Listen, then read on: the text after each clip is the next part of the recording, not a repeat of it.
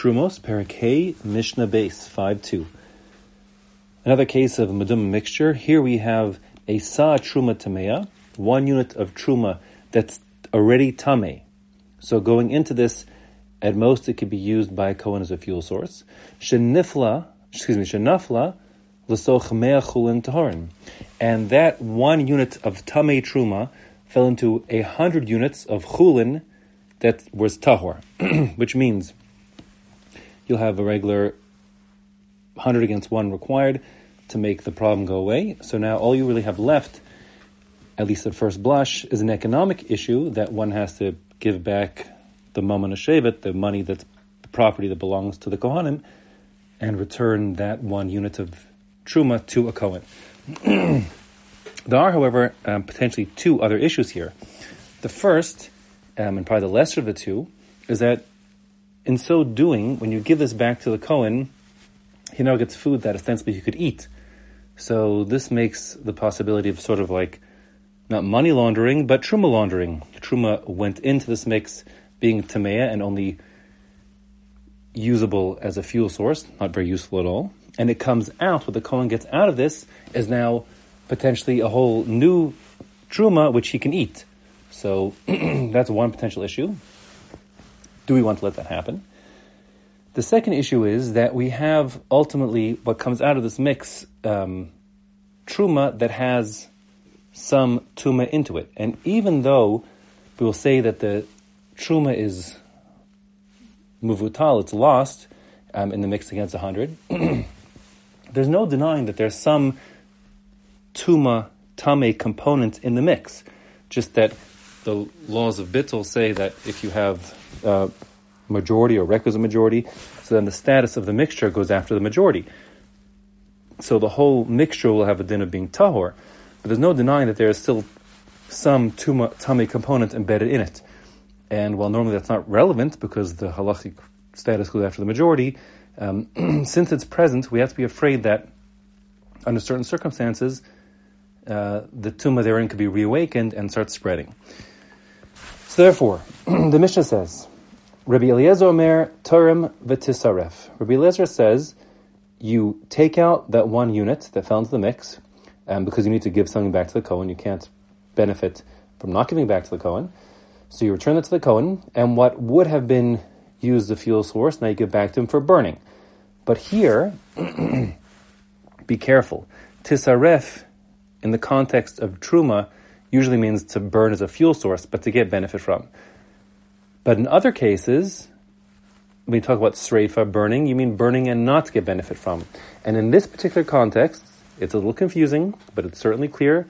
Bartender speaks out explicitly that the tisaref, the requirement to burn this trum that's given to the kohen, according to Eliezer, must be burned and not derive benefit from. So it's the equivalent of just tirkav, letting it rot. So one has to take out that 1 unit that fell in, because we can't let him benefit from it. We don't want the farmer to have the economic incentive of letting truma fall in, and now he wins and gets more than before. No, he'll have to give it back. But what the kohen receives, he can't benefit from, according to Rabbi Eliezer. Sha'ani Omer, because Rabbi Eliezer says, treat it as if Sasha nafla, he Sasha alsa. The very saw that fell in is the saw that was now returned back. In other words, Rabbi Eliezer is saying, let's pretend that the very unit that's given back to the kohen is the unit that fell in. Now, that of course, he doesn't mean that literally. Rabbi Eliezer understands that less than 1% of this whole mixture is truma, and it's not a miracle didn't happen, and luckily just those particles of grain that were truma particles have been now removed. But he wants to treat it l'chumra, meaning he wants to assume it's all still truma, and all truma tamea. And although usually when it comes to truma tamea, the rule is one could, as a kohen, burn it and get benefit from it. Here, Eliezer wants to be more machmir, and since he knows people will not take it, potentially won't take it seriously, the truma status, he says that, and then he may even come to eat it, in its tameh state. Therefore, he requires that it's burned and no benefit is derived from it at all. That's Rabbi Eliezer with a big chumrah. The Chacham, however, and the halacha follows them, are much more lenient, and they say, ta'aleh, you take out 1 unit, 1 saw, give that to the kohen, Now, the Kohen could eat it, and indeed he is sort of like laundering his truma, if you will, because it went in as tummy. Now what he gets back, he treats as truma, but he can eat it, not just burn it. But he still has the concern, has to be afraid for the fact that there are tuma particles inside here, and under the wrong conditions that tuma could spread. Now, just in terms of how tuma spreads, as we said before in the previous Mishnah, there are two basic things to be afraid of with respect to food.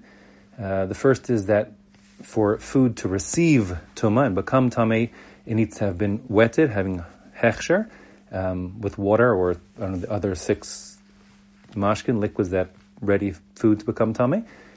And also, to convey tuma, the foodstuff needs to be at least a kibetza of eggs amount in volume. So, the Chum will say, we take out that saw. Saw is a large measure. It's 144 beitzos. And we give that whole big container of flour or grain back to the Kohen. And we say, Kohen, this is your grain. You have to eat it as if it were truma. But since there's a potential tuma problem here, and we can't allow, you to commingle your other truma stuff with this stuff when it could possibly be tamei, therefore you have to ensure that this stuff doesn't spread its tuma. The tuma inside there. Again, I want to speak this out. This is very not intuitive for people. There's bittul that's happened here. So we're saying the legal status of the whole mix is tahor, but we're aware that there is some tamei component embedded in there, and there is the possibility of what's called choser v'neir, of that minority, which we're overlooking from a legal point of view, could be reawakened and become halachically significant later on. That being the case, to avoid that from happening, the Mishnah says once again, like in the previous Mishnah, one has to be careful to make sure that the tuma can't spread, either by keeping it all dry or by keeping it in units less than 1 beitz in volume. And therefore the Mishnah says, repeating like the last Mishnah, Te'achel, the one saw that you take out from the mix and give to the Kohen, he could eat, but just eat it nekudim, dry. According to other pshatim, I said the Rambam nekudim means in very small batches of less than a beitz inside. O klayos, or roasted, like puffed wheat.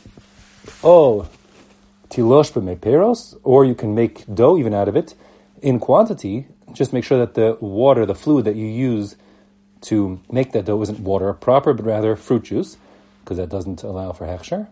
O tischalek le'isos kadesh lo YaHei b'makom echad kabetza, or just divide up the saw that you receive as the Kohen amongst many different doughs, such that in no particular dough have you put a full beitza's worth of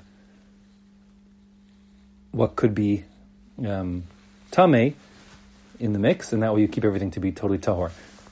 The actual math, how that works out, is a little more subtle. Here we're saying that when you took out that saw, we assume that it's only roughly 1% tuma and 99% tahara, right? So even less than 1%, but let's say 1 to be round, 1 part out of 101. So you have to just make sure that you don't put, let's call it 100 times to round off, 100 times the amount of 1 beitza, or 100 beitzas of this flour in one place into a single dough where it could all combine to convey tuma. As long as what you put in batches of less than really 101 beitzas to be exact, of this dough source, this flour source, don't put it into a single dough, then it'll be okay because you haven't got a total of a kibetza worth of tamei particles that could clump together to convey tuma. And the halacha is like the chachamim, that you can essentially launder this truma, pull out and eat it, just make sure the tuma doesn't spread, as we described a moment ago.